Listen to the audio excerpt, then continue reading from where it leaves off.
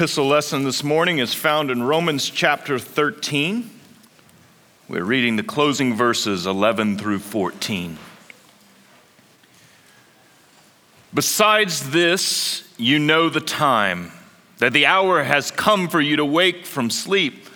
For salvation is nearer to us now than when we first believed.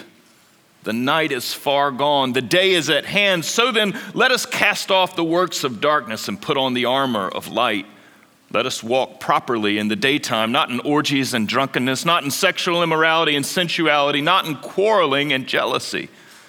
But put on the Lord Jesus Christ and make no provision for the flesh to gratify its desires. This is the word of the Lord. Thanks be to God. Let's pray. As we gather this morning, we do give thanks with shouts and the salvation of our King, his deliverance from death. For in his great victory is our victory. And all that we have is from you in grace. And so we entrust ourselves once again this morning to that great victory. And we pray that your Spirit would illumine us and guide us into all truth. We ask that you speak, Lord, for your servants are here listening. Amen. Morgan Peach is a grad student at a university in Oregon, and he struggles to get out of bed. Perhaps you've known someone who shares in that particular predicament. It works just like this. Each night he vows to his spouse that he's going to get up. He sets the alarm, has an ambitious schedule appointed for the morning. But then, after the first alarm goes off, he incrementally, at 5 minutes apart, hits snooze, trespassing his intended wake-up time. In fact, Morgan doesn't simply do this for 20 or 25 minutes, but several hours on end. His wife, Angela, finds it so amusing, they talk about it regularly, that she contacts NPR to do a radio segment on Morgan. NPR shows up. It was exam week, obviously a busy week for a graduate student. He had 2 research papers due, several tests, and 55 exams to grade. Morgan was confident that he was going to rise at 7:30 each of those mornings. Each night, he would explain to Angela his great intentions for the morning and set the alarm for 7:30 and then sleep until 9 or 9:30. The week was then reaching a climax. On Thursday, following day, his paper in geology was due. The exams needed to be graded. And so once again, he was going to awake, this time at 7 a.m. She asked him if he intended to do so, because obviously this snoozing routine interrupts her own sleep. At 10 o'clock, she asked him the question, 10 the next morning. Why do you do this?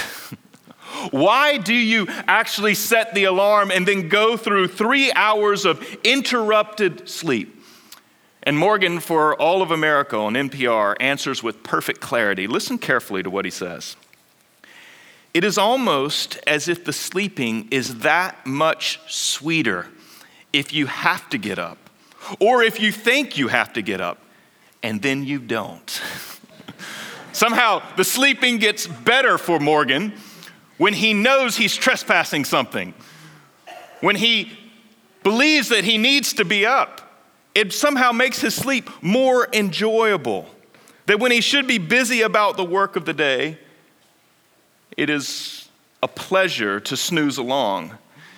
And it is that snoozing along that the Apostle Paul in Romans chapter 13 also addresses for the church. It's a prolonging of the night. That Paul uses the metaphor of darkness and sleep in Romans 13 to talk about the great danger that the church lives under. That the reality is that Jesus Christ has risen from the dead and has awakened us, and we have come to faith in him. But we live under the threat, and there's great risk that we will retreat into the darkness and fall asleep. That we will be half-hearted in our following of him. And this is what Paul has to address in the Romans church. And it is what our Lord Jesus addresses with us today. Because there is a moral type of lethargy, a laziness, a sloth, in which we can gratify our own sinful desires and not be in keeping with the reality that our Lord Jesus has established. Despite the fact that we've been awakened, we can lazily continue along in our sinful patterns. And so what needs to happen to us, though, that we not slumber along like this? And it's one simple thing. We must wake up. Again and again, we must wake up to the reality of the resurrection of Jesus Christ. This is what Paul argues in verses 11 and 12. Besides this, you know the time, that the hour has come for you to wake from sleep. For salvation is nearer to us now than when we first believed. The night is far gone. The day is at hand. And Paul explains here that because Jesus Christ is up from the dead and that he is never to die again, that dawn has broken, the night is over, and day is now at hand. This is what happens in Jesus' great victory. It's not up for debate. It's not up to a particular opinion. That this is the reality that Jesus, when he was brought out of the tomb, has now established. That day is at hand. And so we have no permission to behave or to insist that it is still night in our actions, in our beliefs, in our attitudes. Paul is arguing that no, God has established something new, and so please stop slumbering. Wake up and come to this reality. We're to rise to new life and new purpose, is what he argues in verse 13. Let us walk properly as in the daytime. He then provides a list of sensuous behaviors and also quarrelsomeness and jealousy. These were things that were common in the Roman world, things that tear apart communities, things that don't please God, and he calls us to put those to death, saying that they belong to the night. Now we belong to the day, and we live in anticipation of the great day that's looking forward. And he's calling us very specifically to become what we one day will be, to put away the things that are behind us, to have a life that is congruent, in keeping with the reality of day. And so for us as a church, it's a very practical question to answer. What is it exactly that can hold us in our slumber? What is it that pulls us back into the darkness? What is it that causes us to resist the grace that has established light? And I'd like to suggest very practically on 3 levels this morning what it is. What is it that draws us back into darkness? The first, our pride.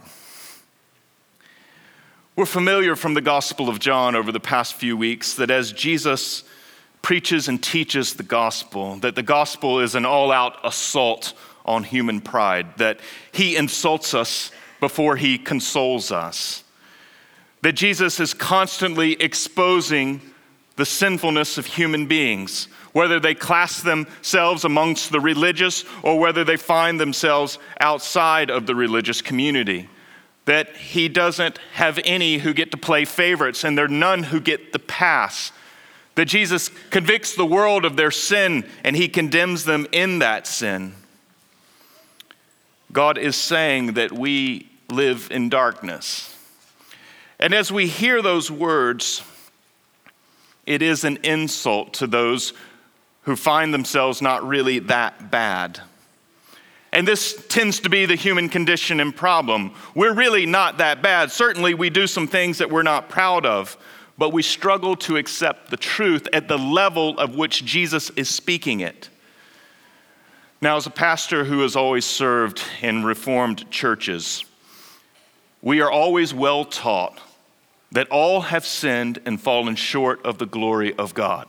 Many of you, no doubt, have put that verse to memory, that we are all sinners and have all participated in that sin. We acknowledge this, But where we particularly struggle is then transferring it to our own particular sins. I participate in the same problem. I remember during my first year of marriage, a particular scenario that has played itself out over the last 19 years with unfortunate regularity. But I was studying the Beatitudes. I was reading along in a commentary written by D.A. Carson. And I read the first of Jesus' Beatitudes, "Blessed are the poor in spirit, for theirs is the kingdom of heaven." And this was the great truth of the gospel. And I was also learning Calvinism at a deeper level at this point, learning about total depravity. And this is what Jesus was teaching, and I delighted in the first Beatitude. Blessed are the poor in spirit, those who recognize that they are sinners in front of God. It landed. I owned it. Then I got to the second Beatitude. It said, "Blessed are those who mourn, for they shall be comforted." I'd always wondered what the connection was between the poor in spirit and the mourning, and just assumed there wasn't one. As I was reading along in Don Carson's commentary, he then pointed out, and it was as if all the world stopped for me. In some very simple words, he says, the mourning that Jesus approves of here is the one who mourns over the condition of sin and their particular sins. And I realized that I was comfortable with sin as a concept. That's what I was comfortable with. Sin as an idea. But I was very uncomfortable with the idea of my particular sins. The very specific things that I had done. Not a concept, but I had to accept something else. Because what I really love to do, and particularly where the church often struggles, is that when we're confronted by our particular sins, we love to then explain them away. We don't want it to be that bad. We don't like to call darkness dark. We like to pretend that it's really not that awful. And this explaining away is our pride. And what Jesus today calls us out of is that particular form of religiosity. He calls us away from our pride. He calls us into the light of full day where there's forgiveness and freedom, where we can clearly own our shame, our failures, and all of our faults, and know that we stand vindicated and right with God only because of what Jesus has done. The key to being done with human pride is found in the cross of Jesus and in his resurrection. And that this is the one place that we can boast. And we forsake all other boast. We forsake all other defense. We let it drop. Because our sins, not just as a concept, but our particular and our specific sins, the very things that bring us shame, we can freely own.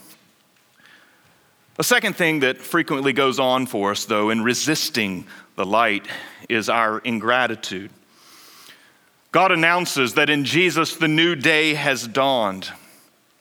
And it's common for us, especially in the southern part of the United States, that we have a place for religion and Jesus in our lives, that we acknowledge him. We give him space and time. He gets a spot in the weekly calendar, perhaps for Bible study or going to church. We have a strong category for being spiritual. But the struggle frequently for people is that Jesus becomes one commitment amongst our many other commitments. That grace is rich and full, and Jesus is something that we want to do and be committed to. But the struggle is that he's not the preeminent commitment of our lives. And when Jesus is one commitment among our many other commitments, this reflects the ingratitude that so stubbornly lives inside of the human heart. That we're happy to give him something, but we're not going to give him everything. He can have this portion of the schedule, but he is not going to be the commitment that controls all our other commitments. And this is the reflection of a failure to give thanks to God, to recognize fully what he has done. And this too holds us in the darkness, along with our pride. The final piece of this, though, what else holds us, is just our own laziness. God announces that a new day has dawned when Jesus Christ arises from the dead, and that we are to rise from sleep, to walk in the light of day, and to put on the armor of light, to put on our Lord Jesus. We are to become what we will one day be in the final resurrection. That is our aspiration and where our desires are to be set. And so we're not to hold on to the old stuff. We're to get rid of it. As you know, we're preparing to move out of this facility to have our exile in the Ramada Inn. And so the staff and others have been working very industriously to clean out this building. 25 years of congregational life have taken place in this facility. It's wonderful. And as we have opened drawers and cabinets, we have found residual layers, like an archaeologist finding something, of all the layers of Christ Church's life. We've seen pictures of some of you. It's wonderful. One particular cabinet that we opened was in the audio-visual booth. And as we were going through the drawer, we found a whole box of cables. And Andy Ziff, our music director, came over to me and said, "Chuck, do you know what this is?" I said, "No." So we open the box, start going through it. And we find a box full of cables in which pieces of tape had been wrapped around each one of them. And on it was written "dead." A whole box, not just one, the whole box. Now we were preserving that for all eternity. I don't know why. But isn't this what you do? Isn't this what all of us do? That we have our sins, we have our faults, we have our failures, and we hold on to them. We don't toss them out. Why? It's purely because of our laziness. For some particular reason, perhaps it's an attraction to a particular sin, or perhaps it's just that we don't think God really forgives us, so we don't get rid of it. We don't pitch it. We don't throw it in the furnace and let it burn. We carry it along with us. And do you know what inevitably happens when you carry along your past? It will visit you again and again and again. When Jesus Christ died, he put your sin to death. You need to pitch it. You need to throw it out. You need to allow it to be destroyed and put on the rubbish pile. That when he bears our sins in his body, they are fully taken. And so in your laziness and in your sloth, don't allow them to sit there accumulating dust, holding you down, keeping you in shame, bearing their weight upon you. No, our Lord Jesus, in dying and rising on the third day, has done everything to put away our pride. He's done everything to put away our ingratitude, and he has done everything to put away our laziness. And he's calling us out of that darkness to embrace light. And we will never embrace that light perfectly until the great day of which Paul speaks of, that he labels salvation. But he does announce that we have freedom because Jesus Christ is up from the dead, to walk in the light of full day. And so while the church is always at risk of slumber, of falling asleep, being narcoleptic, the church has also promised something far greater. That we can put on our Lord Jesus Christ, that we have been engrafted into him, and then that he constantly awakens and reawakens us to draw us out of the darkness. And so on this Easter Sunday, as we celebrate our living Lord, look to him. Appropriate all that is yours in him through faith. Say no to pride. Say no to ingratitude. Say no to the laziness that lives inside of us. And come out of your sleep and fully know him and give thanks to him. Be humbled beneath him. Let him draw you. Let's pray. And Father, we do celebrate and give thanks for the living stone who is risen from the dead, who tramples down all of our sin. In him is life. And we call upon you this morning that you will help us, that we would know this life to the full. We pray in the name of our Lord Jesus Christ. Amen.